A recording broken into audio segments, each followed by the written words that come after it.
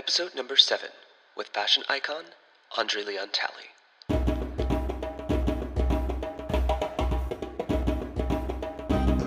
Welcome to the Institute of Black Imagination. I'm your host, Dario Calmes, an artist, writer, brand consultant, and generally curious fellow. And each week we bring you a conversation from the pool of Black genius to inspire, engage, and help you unleash your own imagination.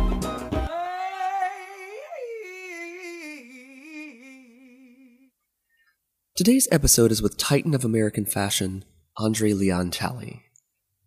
Raised in Durham, North Carolina by his grandmother, André's love for fashion began at an early age with his discovery of magazines like Vogue and Harper's Bazaar, giving him access to worlds and visions beyond the segregated Jim Crow South. A star student, André received a full scholarship to Brown University to study French literature after completing his undergraduate degree at a local HBCU, North Carolina Central University. Although he came from humble beginnings, André's meteoric rise through the editorial mastheads of fashion's most prominent publications speak not only to his fine-tuned intellect, but also a keen social intelligence, navigating the dominantly white front rows of the fashion industry for decades. Beginning with an internship at the Metropolitan Museum of Art with legendary fashion editor and lifelong mentor Diana Vreeland, he went on to work at Andy Warhol's Factory and Interview magazine. Later stints at Women's Wear Daily, W magazine, and the New York Times prepared him for his influential role atop the masthead as creative director of American Vogue in 1988, which made him the highest-ranking black person in fashion journalism. He published his first memoir, ALT, in 2003, and his current book, The Chiffon Trenches, which offers a candid window into his professional and personal struggles, was released May of 2020. He currently sits on the board of trustees at the Savannah College of Art and Design, and his documentary, The Gospel According to André, was directed by Kim Novak and released in the US in 2018.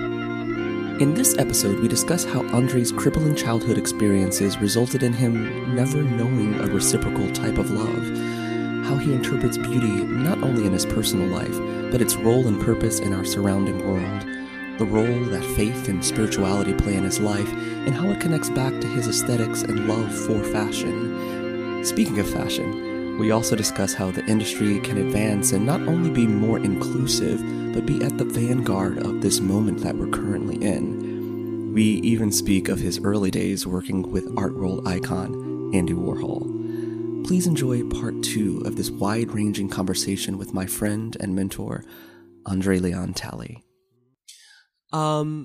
You speak in your book, which was amazing, by the way, and thank you for sending me a copy. I'm familiar with your work, but not with that level of depth and breadth, and so thank you for that. But you mentioned an affair or a slightly romantic friendship with, I believe, an Italian artist. And Riccardo Agiosa. And you also spoke about just how crippling your childhood experience was. Have you ever had a reciprocal love relationship? No. Tragically, regrettably, no. No. And it's unfortunate, but I never channeled how to be intimate.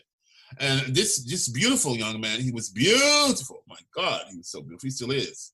And he's a paper artist. He does beautiful paper. I don't know. He's an artist, and he teaches at the Roman Academy. And how we met, we met at a television studio where he was interning when I went to Rome to accompany Naomi when she was on a variety show one Saturday night. And Riccardo was standing in the hallway. And we met, and then we talked, and then we met at a local disco, and then he would ride around on his bicycle, and we'd go around Rome to the ruins and things. And then I lost track, and then Valentino had this great show to celebrate his 44 years in fashion, and it was a 3-day extravaganza in Rome. And he'd read in the newspaper that André Talley was in the Hotel de la Russie as a guest of Valentino. And one day it was hot. That 3 day, oh, it was so hot. It was hot, humid July. It was just so damn hot. The moment you took a bath, you put on your fabulous outfits and your couture caftans for Valentina, and you were sweating. Oh, it was just hot, wet. And then he left a note at the hotel the day before I left to come back to New York. He left a note and his address and email, and I couldn't believe it. We became friends, and he came to my house. He had a show in Southampton. He came, and he slept in my bedroom, and he's the only person that's ever slept in my bedroom. I've been in this house for 14 years. And we were just friends. And I'm sure he had some childhood trauma experience as well. But we have continued our friendship, relationship through emails and letters. He sends me beautiful examples of his work. And it's very Viscontian, but in a positive way. Very Lucchino Viscontian, Death in Venice. You know what I mean? Mm-hmm. So I can experience sort of romance based on my experiences of something I've experienced, like Lucchino Visconti, Death in Venice. I say that because he's so beautiful. I wish I had a picture to show you. I have a picture downstairs. But when I showed a picture of him this was about 2007 when Valentino had this great party. And I showed his picture to a friend of mine, and I said, look at this picture. This person said, who is this? And I told them the story. They couldn't believe it. He is so beautiful. He's like one of those Italian stars like Alain Delon, young. Mm-hmm. But he's an artist. He's a great artist, and he lives alone. He's never been married. He has a beautiful house, and he has beautiful vacation houses. He has a bulldog, and he loves to cook. And I've never been there. I've never been to his house. But I have a friend who was going to Rome, and I said, contact Ricardo and meet with him. And she met with him, and they got on very well. Amazing. Could you talk to me a bit about beauty and how you understand beauty in not only your own life, like the desire for beauty, but beauty's role or purpose in our world? Well, luxury and beauty are the same thing to me. Luxury is not necessarily that you arrive with your Vuitton luggage with beautiful couture clothes, although that can be beautiful if they are the right clothes and you are the right person with the suitcase. But I learned early on, because I made my own universe, that beauty is everywhere around you. And this is how I can appreciate so much the importance of a tree, or to sit and gaze at trees, particularly in this moment of sheltering, sitting down, you can't go out. I appreciate my trees more and more. I appreciate the beauty of a red bird, soaring through the trees. And my house here is surrounded by cardinals. And they peck at the window. They hit the window panes as they're going through the pine trees. And that's beauty for me. And then I learned it early on because I had to create my own imagination as a childhood. I had to create my own inner world. And I remember so well that I also had red birds swarming around our house on Cornell Street, my grandmother's house. And I remember so well that I loved my grandmother in the summer would have these beautiful geraniums, pots and pots of geraniums in terracotta pots, beautiful red geraniums on the porch banister. So somehow, I became an aficionado of beauty. So when I got into the world of fashion, beauty is everywhere. Beauty is you can have a beautiful flower, a rose, put it in a drinking glass, and fill it with water, and that's beautiful. You can have a linen tablecloth, and just a linen tablecloth, and a butter knife, and a little thing of butter, a little dish of butter, and bread, and that's a beautiful moment. And it is also a beautiful moment in a Chardin painting from the 17th century. So my responses have been that I have been trained through my body of knowledge of literature and art appreciation. I took art appreciation courses, and I used to go to the art courses at Duke. I never went to Duke University, but I used to go to the library on the East Campus and and I would go to the courses, and they would be courses on art appreciation. I went to RISD on, art appreciation, art history. But Ricardo, to me, is a beautiful person because he has beautiful hands and beautiful eyes, and he looks like a Bronzino portrait from the Renaissance. But yet he's a person that's contemporary. And like you have beautiful fingers in that picture in the New York Times, the Albrecht Dürer fingers, you know. Albrecht Dürer painted a rabbit. And I remember Mr. Bill Blass had the portrait of this. He had a Dürer portrait in his dressing room on a table of a rabbit. It was a rare. And I was up there one day doing a story for Mr. Bill Blass on his wardrobe or something. And I said, oh my God, that is a Dürer. It's a rabbit. It's one of the greatest things. He says, you know, Louise Malhondo thought this was a postcard.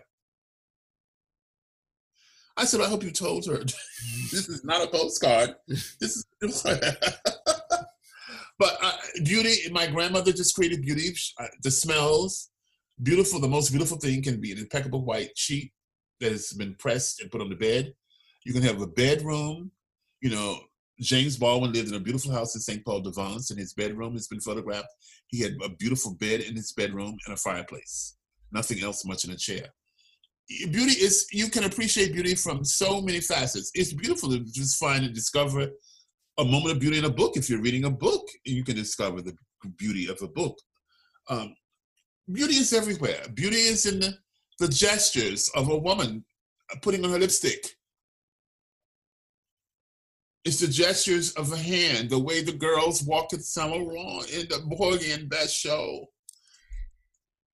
The attitude was extraordinary. It was the music of Porgy and Bess. The clothes had been inspired by the South. He had never been to the South and seen a Catfish Row. He'd never seen the movie Porgy and Bess. He listened to the music. And this man's imagination, Yves Saint Laurent, created the most amazing show in 1978. And Mr. Fairchild called it the Broadway collection, a Broadway suit. But it was a Porgy and Bess. It had been inspired by Porgy and Bess. It was better to call it the Broadway collection. He didn't want to call it Porgy and Bess because people probably didn't understand. But he told me it was Porgy and Bess. He listened to the music in his Volkswagen. And that's what inspired him. You know, designers who gravitate towards Black models, sense in them a beauty and an attitude about wearing clothes that perhaps other models don't have. The white models may have something to give, but the Black models have a uniqueness about attitude.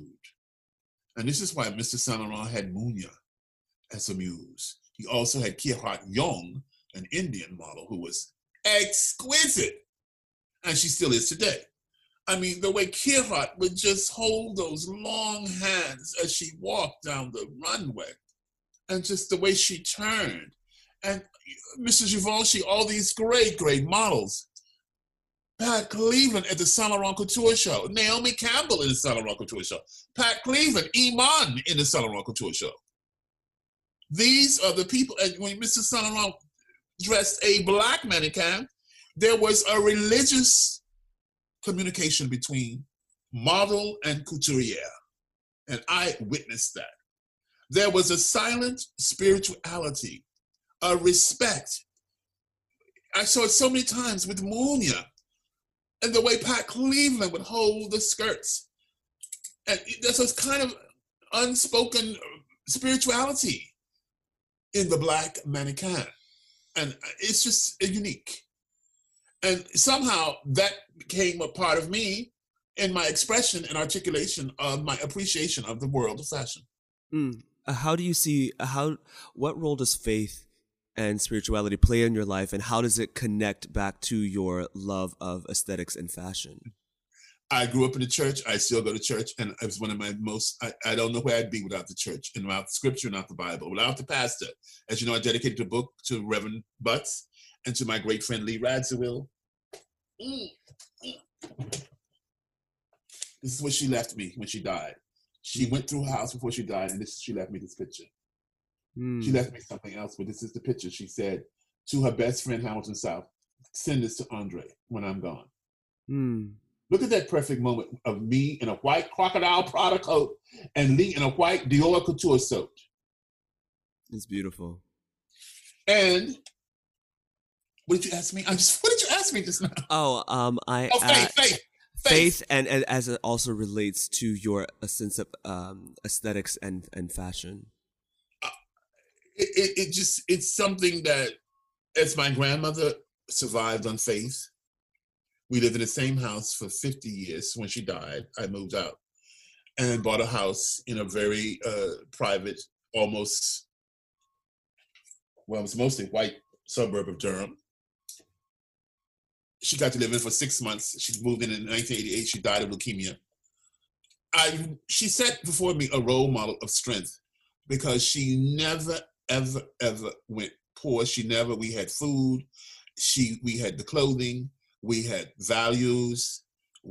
She never read a book except the Bible and her missionary helper and the newspapers.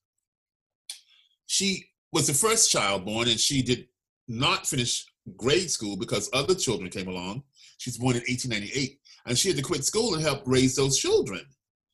But she was just so solid. And my first book is about my grandmother, Mrs. Vreeland. Do you have the first book? I do not. ALT. I do not have that one. But it's an homage to Mrs. Vreeland and my grandmother. And so my grandmother, growing up in the church, I joined the church as a young child. The experience of being baptized, the experience of worshiping, the beauty of song, the scripture, this word, and just seeing how we as Black people, our movement depended a lot on the church, the civil rights movement, Dr. Martin Luther King, Alabama, church. It's just a part of who I am. And I won't let that go. Sometimes I go very far from the church. I was absent from Abyssinia for a long time. But for the last 2 years, I've been going regularly. Before the pandemic, I would go every Sunday. And people the church is pivotal to my survival, the church, and the grace that God, I think, has bestowed upon me. But I thank God for the sky and the reasonable health. And, I've got weight issues, but I'm still here. I've got doctors, but I've got this beautiful house. You'll see it when you come up here. It's just beautiful. I've got my own sanctuary. So the ark of safety is the church, faith. And, the spoken word, the power of the Black African church has sustained me. And my own inner fortitude to overcome all obstacles as I overcame all woes and obstacles of that horrible serial sexual abuse. And I did not become a wayward, addictive person. Food became an addiction, of course, but I succeeded without, I've never been to jail, and I've never sold drugs or taken drugs. I could have gone down another path. And a Black man, that you have to be careful. I was lucky to be brought up in a household of faith. And my grandmother set before me that example. And it got me far. It got me very far. I'm still leaning on it today. Yeah, I mean, you're a thread that weaves through so much of not only American culture, but culture in general. Andy Warhol, Diana Vreeland, John Galliano, Anna Wintour, and the list goes. I mean, Lee Roswell, like the list goes on and on. Yes. And a lot of it, you from behind the scenes, shaped and carved, and coming from Durham, North Carolina, to literally the aristocracy of Europe. Like, what is that? What is that juice? What is that tenacity? The essence of that is the uniqueness and the originality and the uniqueness. All of my friends, Deanna Rita Lee Radziwill, all of them saw, and Andy saw also, that I was a special person. I had a speciality and a oneness that could not be replicated. If you could see pictures of me skinny, oh my God, I just look at the pictures, I think, oh my God, was I that skinny? And I still have some of the clothes. Everybody, Ann Bass, she died on April 1, a very great friend of mine. She was dying in her last weeks of her life. She had her friend, Julian Lethbridge, the artist, called me. He tried to reach me. He said, I've been trying to reach you. How do I reach you? I'll give you my phone. And you emailed me. We got to finally met on the phone. He said, Julian said to me, Anne has asked me to call you. She doesn't have long to be with us. You were at the top of her list. She had very few people she wanted to call, but she wanted to let you know that she's not here for long, and she's been sick for a long time. And I was so touched by that. And I said to him, well, please give Anne my greatest love. And he said, I will tell her, and I know she will be moved. And I just realized that she was a great friend. Ann Bass, the wife of a billionaire, she was a great friend. We bonded over clothes, but we became friends. We bonded at the couture shows. Sal Schlumberger and I were friends before I went to Paris because she loved Andy Warhol, and she used to come to New York and go to the Met Ball and these fabulous Madame Grey dresses. And I used to see her with Andy and Bob, and she, she's this very non-judgmental woman. And she loved going to a gay bar called the Gilded Grape on Times Square after dinner or some grand dinner, and they would take her down to the Gilded Grape where the boys would be dancing on the bar in their jock straps and stuff. So Lee Radziwill and I go way back, and it's the Bouvier, and I always say that's the Bouvier connection. That's American royalty. The Bouvier's, Jackie, First Lady, Jackie Aristotle Onassis, Annette de la Renta. People see in me something in my childhood. I had teachers when I was in the 8th grade. My Spanish teacher, her name was Mrs. Lucas. She's now deceased. But before she died, I saw her after I had become up in the world. She said, I always knew you were going to go far. I knew it. I saw it in you in the 8th grade. I knew it. I said, why didn't you tell me? She says, you don't tell someone that. You just know it. And maybe, I don't know. I know that my mind works in a special way. So did Deanna Vreeland's mind work in a special way. Deanna Vreeland didn't go to college, but her mind worked. She was 28 years as a fashion editor at Bazaar. She worked with Richard Avedon. The way she spoke, Mrs. Vreeland, there was narration when she gave you this job to do at the Met on the dress. She didn't say, go put the gold dress on the mannequin. She'd stand up and recreate the person who wore the dress. From reading the knowledge, she would say, there is Cleopatra. She's a queen, but she's a teenager. She's in Alexandria or walking those terraces, and those terraces are hot, and she's fretful, and she's nervous, and she's followed by white peacocks. And she's the most beautiful young teenager in Alexandria, and she's surrounded by old people, all these old people. And she's fretting, and it's hot, and she's in the sun, and she's followed by white peacocks. Now, get cracking. Go work. Go do your job. And you have to sit there and make all that narrative sense of why you're going to make that dress work. And you just solve the problem. And that's just what I learned about clothing.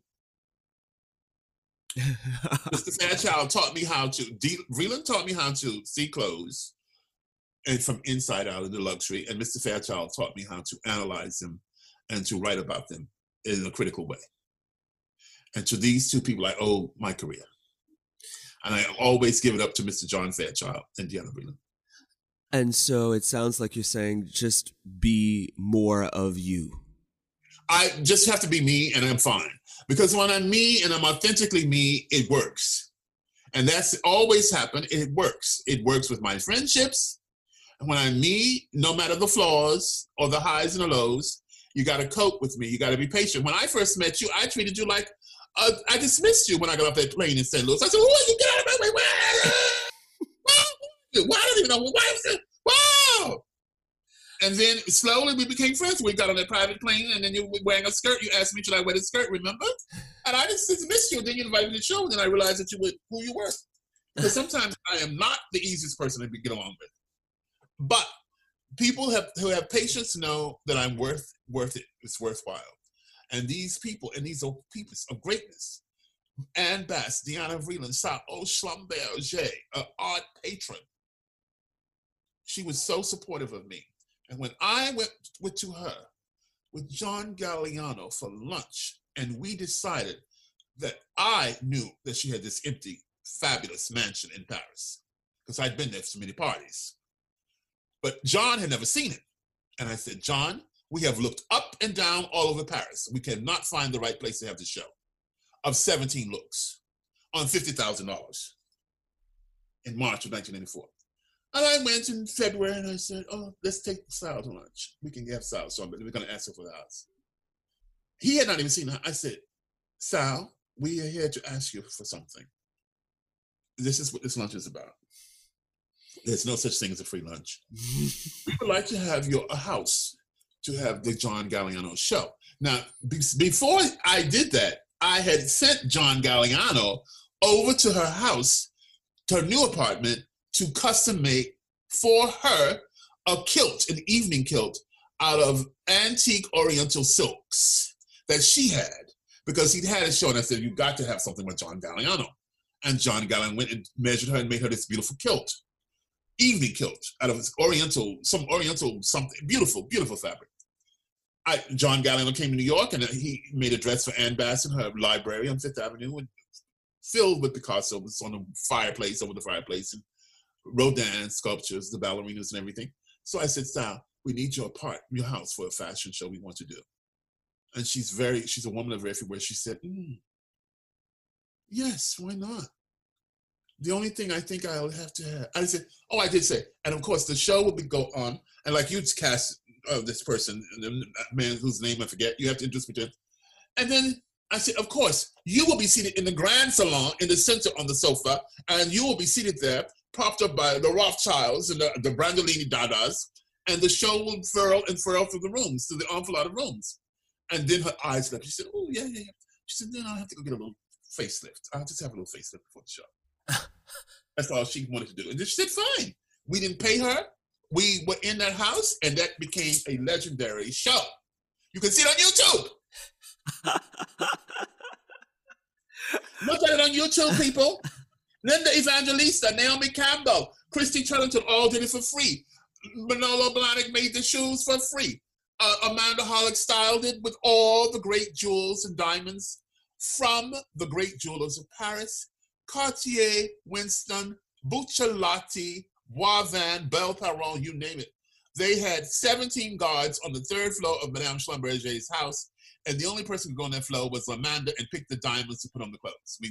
This is what John was genius. He used real diamonds, Cartier diamonds.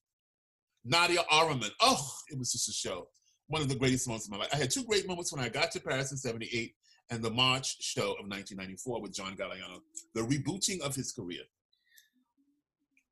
What do you feel is missing in fashion? Like, how do you feel that the fashion industry can advance and be not only more inclusive, but actually be at the vanguard of this moment that we're in? I have this phrase that there's no justice on the runway.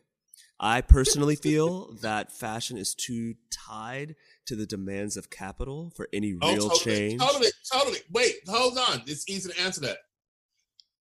It must go back to the individual imagination, be it black or white, individuality. This is where fashion must return. In this global pandemic, we don't know what's going to happen. There was no couture show recently in Paris. People are going to go digital, and they're going to have to be imaginative. It must go back to the individual, the oneness of the human spirit, the oneness of you taking Viola Davis and creating that jazz cover. A jazz is the highest compliments. John Coltrane, Thelonious Monk. Jazz, we are jazz. Dr. Cornel West said we are a jazz culture. We are blues culture. Oneness. Stephen Barrows, just give the individual that is unique the moment to shine. And we have to go back. I'll give you another example. Eisner Alaya, one of the greatest designers ever. Eisner Alaya started his career. And I was there. It was in my documentary. I was young, and Eisner Alaya was hanging up a coat in the documentary. It opens with one of his shows in his tiny apartment on Rue Bellechasse. He had 3 tiny rooms with his lover, Christophe. And Bettina Graziani, this famous model who married Ali Khan. Did she marry him? Was she the girlfriend? I don't remember. She said to me, she was a force in Paris, society and fashion. She came up to me, and we weren't special friends. I had dinner at her house once. She says, you must come with me to Alaya. I said, who? Alaya. You know he's going to be big. I said, what? And because I respected her, I went to the Alaya show. If I had not listened to Bettina, who had already been modeling for Jacques Fath, she was a star model of Jacques Fath in 1952, the star model of Givenchy in 1952. She had the biggest affair with the Ali Khan. Her apartment had been given to her by Ali Khan. I had dinner there with Marie Helena Rothschild in the kitchen. Because in those days, it was chic for the Rothschilds to receive in the kitchen, dinner That's how you were slumming, by having your dinner in the kitchen, not your dining room. Oh, like a piece of chicken, a roast chicken or something. I said, okay, I'll go with you to the Blue Bell Shires. I didn't know what I was going to see. I get into the Blue Bell Shires. That's just Beth Ann Hardison. It's in the dark. I said, and, you know, my armor is, so I have to just put my shoulders up, and I'm here at a place I don't know. This tiny apartment. I'm supposed to be looking at the clothes, and Bettina is there, and I'm he's great. He's going to be famous. She is an individuality. The show came out, and I was blown away. I was speechless. This was a speechless moment. He was small. He became big. He died big. Oh my God. He was a master of cut. Oh, right. He was a brilliant man. He also was self-taught.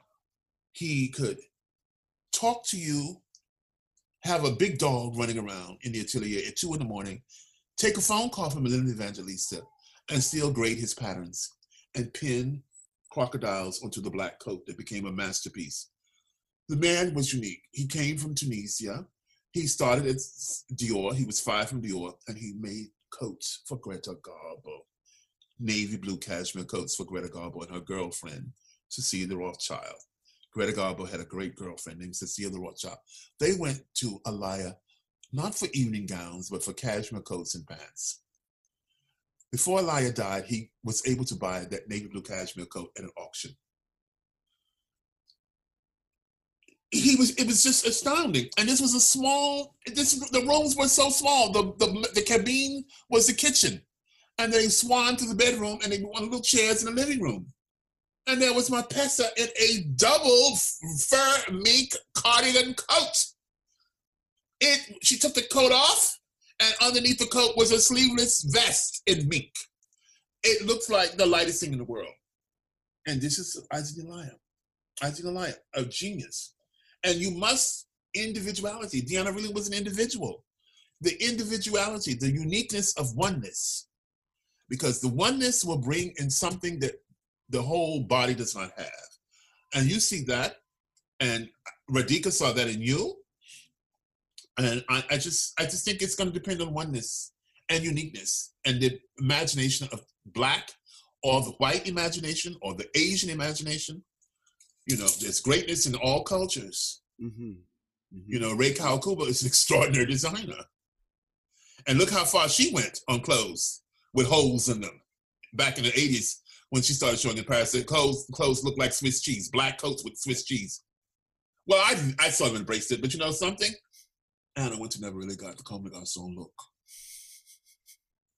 But she finally embraced it when they had the show. Mr. Bolton took her to the show. It was a beautiful show. Yeah. And Marc Jacobs, oneness, genius. The last show, he had it choreographed by Carol Armitage.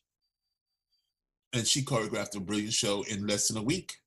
44 dancers, transgendered, dressed, Black men in high heels and trench coats, Carly Kloss dressed in ball gowns. This was a show before the pandemic, and it was one of the last shows of Fashion Week in February, and it was brilliant. It signaled maybe a farewell to the great show, and it was the beginning of another moment in time in fashion. So fashion must create and embrace the oneness of the imagination, particularly the Black imagination. And speaking of the Black imagination, and I don't want to take too much of your time, and I really appreciate this conversation. It's amazing. But what do you imagine for the future? What does the future look like for you? I don't even really imagine it. I live day by day. I don't really imagine what the world is going to be like once we get over this pandemic. We get over it in 2020 or 2021. Will there a vaccine be made? But I know that the world of fashion is going to be different. I think that the digital platform is going to make a big difference. I think that visionaries will make a big difference. Fashion will be seen differently. There will be a focus on fashion that will be more personal, the way it used to be. That when fashion was small, when I came up in the 70s, fashion was a very insulated world, and there were few great moments, but they were always great. This is when Sonia Rykiel became great. She started knitting clothes when she was pregnant, and then she used to have her shows in her small boutique. People used to be squeezed like sardines into small spaces to see fashion. Thus, the Ising Elias show in Rue Bellechasse. Fashion must turn on its head and become something more intimate. I don't know if it's a designer like this Congolese native, 27 years old. I think she's got a show called clothes called Pink Label on Digital. She lives in Maryland, and she has a digital model called Imani, and she creates beautiful clothes on the digital platform. She's 27 and she sells dresses. She has collections on the digital, and she's 27 years old and probably self-taught, and that's amazing. Her name is Movember or something. But I saw this written about in the New York Times by Teddy Tinson, who was a former assistant of mine, and I thought this is revealing because this is the future. Because she has a platform, she created her own platform on digital, you know. People are going to be more intimate through this technology of Zoom and talking. I mean, these talks are so important. I did a Zoom talk 2 weeks ago. We had 1,300 people. I spoke for 2 hours. I had a conversation with Abba. I did one with my best friend Alexis on Tuesday for the Links. You know, that society group, the bougie grand society group, Black women, 600 people. And I'm sure it sold a lot of books. And I was so proud to have these conversations and take time. And they're not quick. These conversations are intimate. We've been speaking for 1 hour and 35 minutes. We did not have a 20-minute chat. You know how that becomes when they had those platforms. So it's all very, very important. As I wrote in my book, when Naomi took me to Lagos, Nigeria last year, and I went to Easter Sunday, it was just a very extraordinary moment. And that became a very powerful moment for me. It was my first trip to that part of Africa. But each individual has something, if they have the imagination, that will impact the world of culture and style and will become part of history. And I'm so proud of you because you have made history with this extraordinary vanity cover, and I hope you will continue to do more. And I want you to call Tyler Mitchell and give me his email. So I want to have a conversation with you and Tyler Mitchell in September, just the two of you, about your extraordinary pioneering roles as Black men who have paved a new way for Black people in general.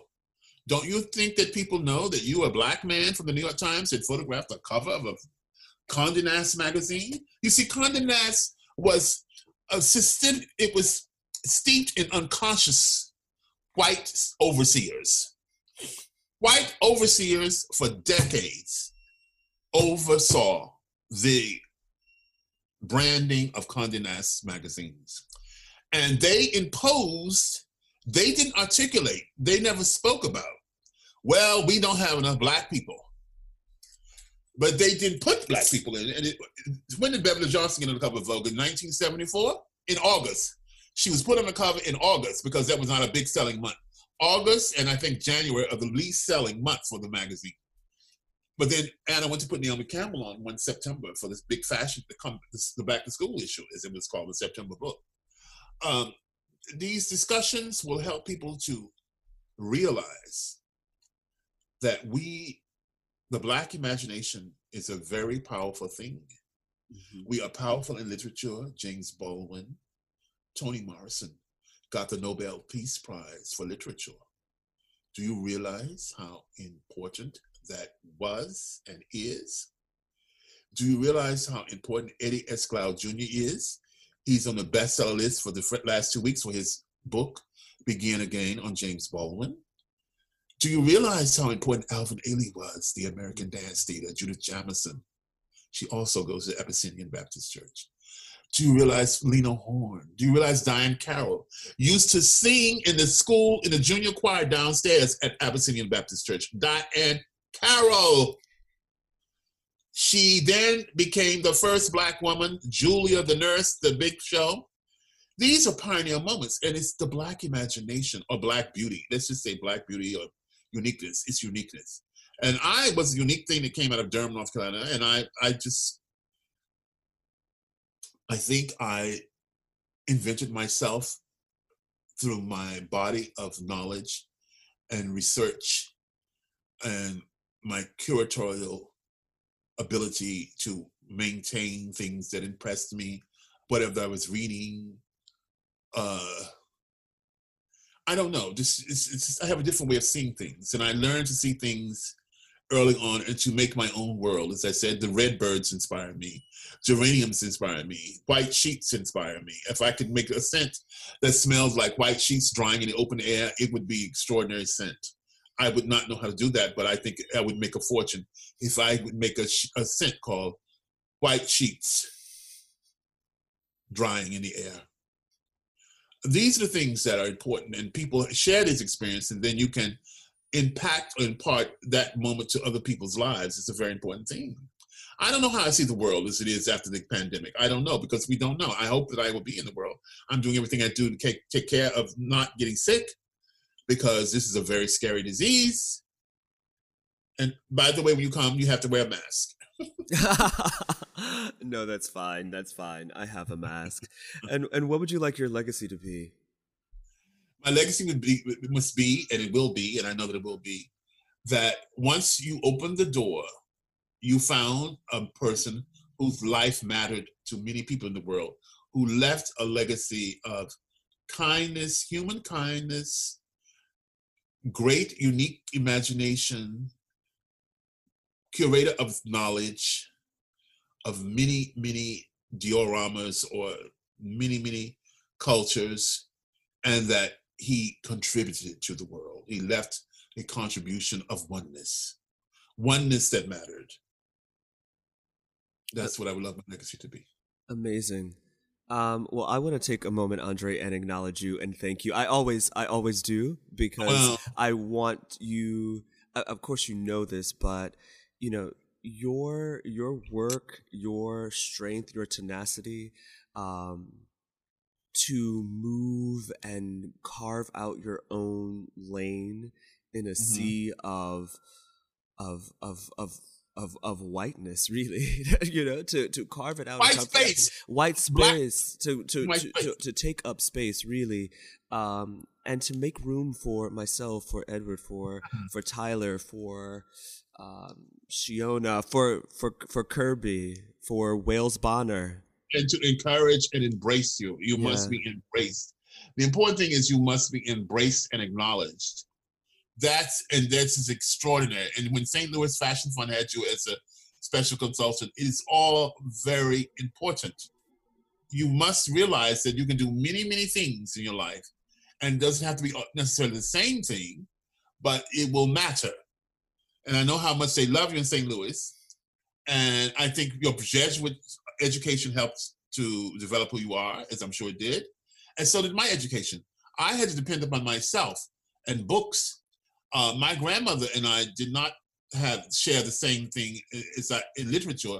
The only thing my grandmother ever shared with me that was part of literature was Truman Capote. Every year, at Thanksgiving, we would watch. We wouldn't read A Thanksgiving Memory, but it was made into a CBS special, and they would show it on Thanksgiving.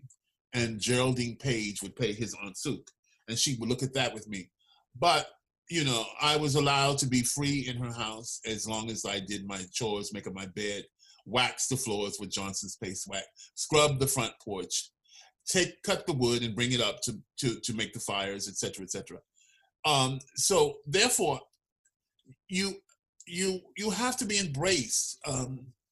I could have gone to Elia and said, but I realized that in Elia, there was something that was unique about the way this man from Tunisia was cutting clothes, the way he put the clothes together.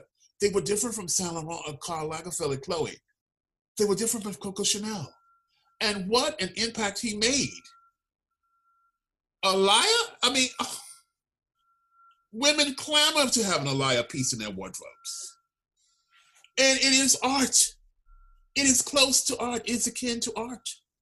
And he looked at fashion as architecture. He thought of it as art. And the way he worked, the way his hands touched, he had a piece of crocodile, baby crocodile. He implanted the skin in the back of a black coat. And the tail of the crocodile became like a tailcoat. It's in an exhibit called Elia and Adrian. This man must be acknowledged, as you must be acknowledged, as Tyler must be acknowledged. And Edward Eiffel must be acknowledged. It's the first Black man at a Condé Nast, the helm of British Vogue, Pat McGrath. Yeah. Yeah. And I think for me, what I don't want to necessarily say is surprising, but I mean, you did mention that when we first met, you were quite brackish. Oh, you're being very polite, honey. I was a bitch. I was a cranky, nasty monster. Well, first of all, I must say, well, there's no excuse. I was on that nasty old plane coming down from New York to St. Louis, and I was by myself. And then you met me, and then there was this thin, frail, slight thing. And I don't know. I said, what? I don't know. What was I expecting? I don't know what I was expecting, but I was. And the one thing is, you do not want to see me when I'm in a bad mood, cranky from an airplane. But then I embraced you. We got on that plane. We went back to that private plane, and we were sitting all cramped up in that plane with Alexis and Jonathan and Alexandra. And Tamron. And Tamron Hall. Jonathan loves your cover, by the way. He just sent me an email. He loves it. But it was exquisite. Were his words. Thank you. And Jonathan is a personal quality. You have to surround yourself with people who appreciate you and appreciate the world. I have always been lucky to surround myself with perhaps the right people, because I've been blessed to have people embrace me in their world that I thought I'd never even get in the door. Mm-hmm. I mean, Sal Schlumberger, when I was in Women's Wear Daily, when I went to Women's Wear Daily in 78, Black people were not invited from Women's Wear or reporters to society luncheons and dinners. You would not see a person of anybody, Black or white, going into Madame Schlumberger's Rue Ferrou residence for lunch. And one time, Andy came to Paris, Andy and Fred, and Sal gave a lunch, and she invited me. And I got up the stairs at the grand staircase on the second floor, and I see I'm at lunch with Baroness Marie-Helene de Rothschild. And this just didn't happen. I mean, I said, what? And she invited me, and she was a breakout because she was one of the first society ladies to embrace me and endorse me by having me at that lunch, an intimate lunch with Baroness Marie-Helene de Rothschild. Paris opened its doors to me. And as Betty Catrou said, I became the king of Paris in 78 because I was skinny and young and very confident because I was smart. And I knew where I was, who I had to meet. I did my homework. And I had Karl Lagerfeld watching my back. I always had Karl Lagerfeld he was the wind in my sail. And we were friends for 30 years because we spoke the same language. We had the same passions, knowledge. And this is what it was all about. And Andy adored me. Andy was wonderful. I loved Andy Warhol. He had some nasty habits though, but I just dismissed him. But he was wonderful. He would say to me, "Oh, Andre, you can be a fashion designer." I said, "I don't want to be a fashion designer." "Oh, just think of all the money you make." I said, "Oh, Andy, I don't want to be the fashion designer. There's too much pressure." I really said that to him several times. "Oh, come on. Look at all the famous people in fashion. Look how much money they make." I said, "Andy, I don't want to be a fashion designer." And then the interview office was in an adjacent part of the floor. He had the Warhol factory was one whole floor, 860 Broadway on the third floor. He'd paint in the back. He'd come around to the interview office. He'd get bored. He'd walk around, chatting up people. One afternoon he came. He said, "Oh, Andre." I was sitting there typing. I was supposed to be taking messages from Fran Lebowitz, which I did. I was very intimidated by Fran Lebowitz. We are now good friends. And she always said, "I don't believe your name is Andre. You made that up." I said, "Yes, it is." I said, "You want to see my birth certificate? This is the way white people approach you." I said, "What do you mean my name is Andre? I didn't make this up. My mother named me Andre. It's on my birth certificate." So Andy said, "Oh, Andre, why don't you come in the back of the studio and let me photograph your penis? And I'm doing penis paintings, and I'll give you one. And it'll be worth $45,000. I said, "Oh, no, thank you. No, thank you." I just said, "No, thank you." And as he said that, I was speaking to myself in my mind. My other part of my brain was saying, can you imagine if my grandma was still alive? If my grandma suddenly read in the newspaper, Andre is having his penis painted by Andy Warhol. I said, "No, thank you." It was unheard of. I mean, I was so naive, but I just quietly said, "No, thank you." And then he was back there with Victor Hugo. They were pissing on canvases and he was painting it. It was called the oxidation paintings. But this is Andy, and Andy was naive and Andy was wonderful. He was a smart man. And he sort of would do naughty things. Like, I once went to the movies with Aliyah and Andy. One afternoon, we went to a matinee because Aliyah was in town. And I said, oh, Andy, let's go to the movies with Aliyah. So we went up to town to Lexington Avenue, and we went to the movie around 4:30. I forget the movie. And there's Aliyah sandwiched between Andy and myself. And the movie starts, and the lights go out. And, Andy was very pale person, white man. And all of a sudden, Andy's serpentine, veined white hands was slowly slithering across Aliyah's lap onto my lap, towards my crotch. And when I felt this hand, I looked down and screeched. I was screeching, and Aliyah broke out laughing. And to the day, Aliyah and I always had that great moment with Andy. And he broke the tension because he just burst out laughing. And Andy, of course, just stopped. Well, I used to go to dinner with Andy, and he would just always be inching his hand towards my crotch. But I was not offended by it. I think he was very curious, and also he had boyfriends. Oh, he did have boyfriends. Oh, he did have living boyfriends. But he was very curious about me, and I don't know if it was a sexual thing, but he was just very innocently done. I mean, he never tried to really grope. He wasn't ever groping me. I would just swat it off his hand. That happened frequently, but I looked at it. People probably said it was like a Me Too thing, but it wasn't. But this is part of who I was, and who, I came to New York and I had to deal with it. Wow. Okay. Andre, where can people connect with you, and where will they be able to locate your book, The Chiffon Trenches? Well, one of the places that they can buy the book is online. Or they can go to Bookmark, Marc Jacobs' store at Bleecker Street. They have scores of books. Marc Jacobs is a great source to go. They have tons of my book. He was very supportive of the book. He went on Instagram and photographed himself in the Mercer Hotel reading the book in bed with gold Yves Saint Laurent platform sandals, high-heel sandals, and a perfect pedicure. So I would go to Bookmark, or you can go to Amazon.com. It's online. I would recommend that people can buy the audio. I read the audio. It's on audible.com. And people have told me they bought the book and the audio, and they love reading the book and listening to me read the book. And that was a great experience. I read that book. It's 9 hours of audio, listening to it in audio. It took me 4 days to read the book. So I'm very proud of that. Very proud of that. Very proud.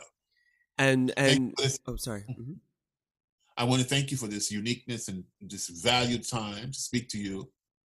I really appreciate it on a Friday on the 17th of July.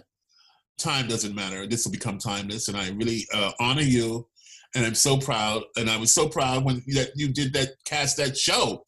But I was more proud when I went to your beautiful, small, intimate jewel of an exhibit on Lana Turner.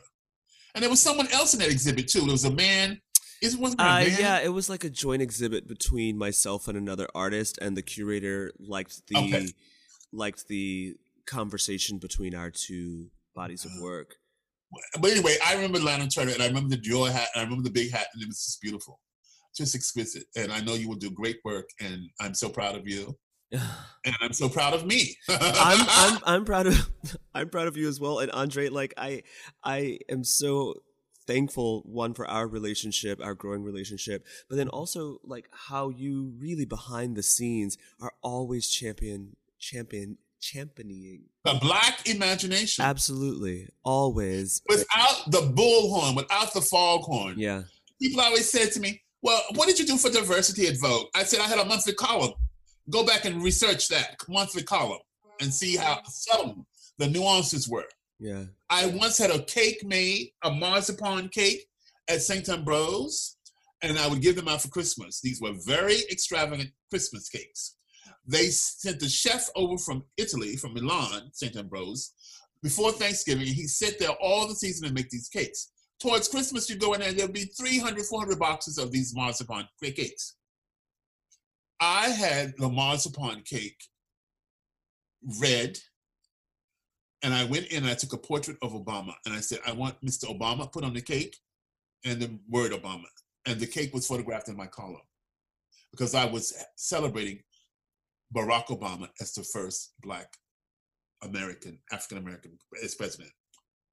And I would give that cake to Lee Radziwill, Katie Marin, Annette de la Renta, so and so and so on. Or I had red bird cardinals on mint green. I said, I want red cardinals on a branch and mint green as the main ground for the cake. I went to Annette de la Renta's house for Thanksgiving when just Oscar and myself and Annette were having Thanksgiving dinner one Thanksgiving. It was raining. I drove up in my little truck and I had on my Chanel jacket, custom made leather, gold chains, fabulous. And I bought Annette this cake. And she opened the cake. She could not believe it. She could not believe this cake. And she says, we are not cutting this cake. We are not, it's so beautiful. And she said, this cake is so beautiful. What an extraordinary gesture. So she said to her manservant, her major hotel, take the cake and find a place for it in the living room and put it on one of the sideboards. So we went to the Thanksgiving dinner and she just kept walking around with the cake in her hands. And I took the cake to Lee that Christmas. And she said, oh, I have not received such things like this from my husbands. My husbands were not even this imaginative to give me gifts like this. The thought of that cake was a gesture. It somehow went back into centuries of hospitality and grace. Mm-hmm. Black folk taking cake, dishes to homes. It's just part of a culture. And I am very lucky that I have the ability to associate things that become unique. And I love that moment. And I photographed that cake and it's one of my favorite columns in Vogue. I had at the top and I had the picture of the cake and etc. And I looked at it the other day and I thought how amazing. And this man who did my master's thesis on me in Canada, he said he researched over 600 articles that I'd written in Vogue over the years from 1988. And I've done many things. Andre, you are an institution. You are a walking institution of Black imagination. So thank you so much for spending What a great pleasure. Time. Thank you, Dario. Thank you so much. Be blessed. Have a great weekend. All right, awesome. Thank you so much. Be well. Thank you so much for this great opportunity. Thank you. Leaving.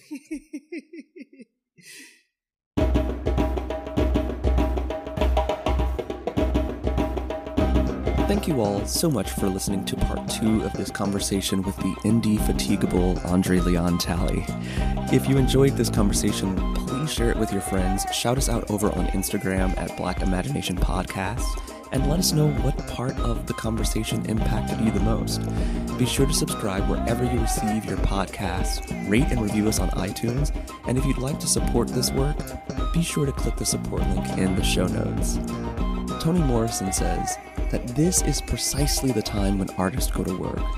There is no time for despair, no place for self-pity, no need for silence, no room for fear. We speak, we write, we do language. That is how civilizations heal.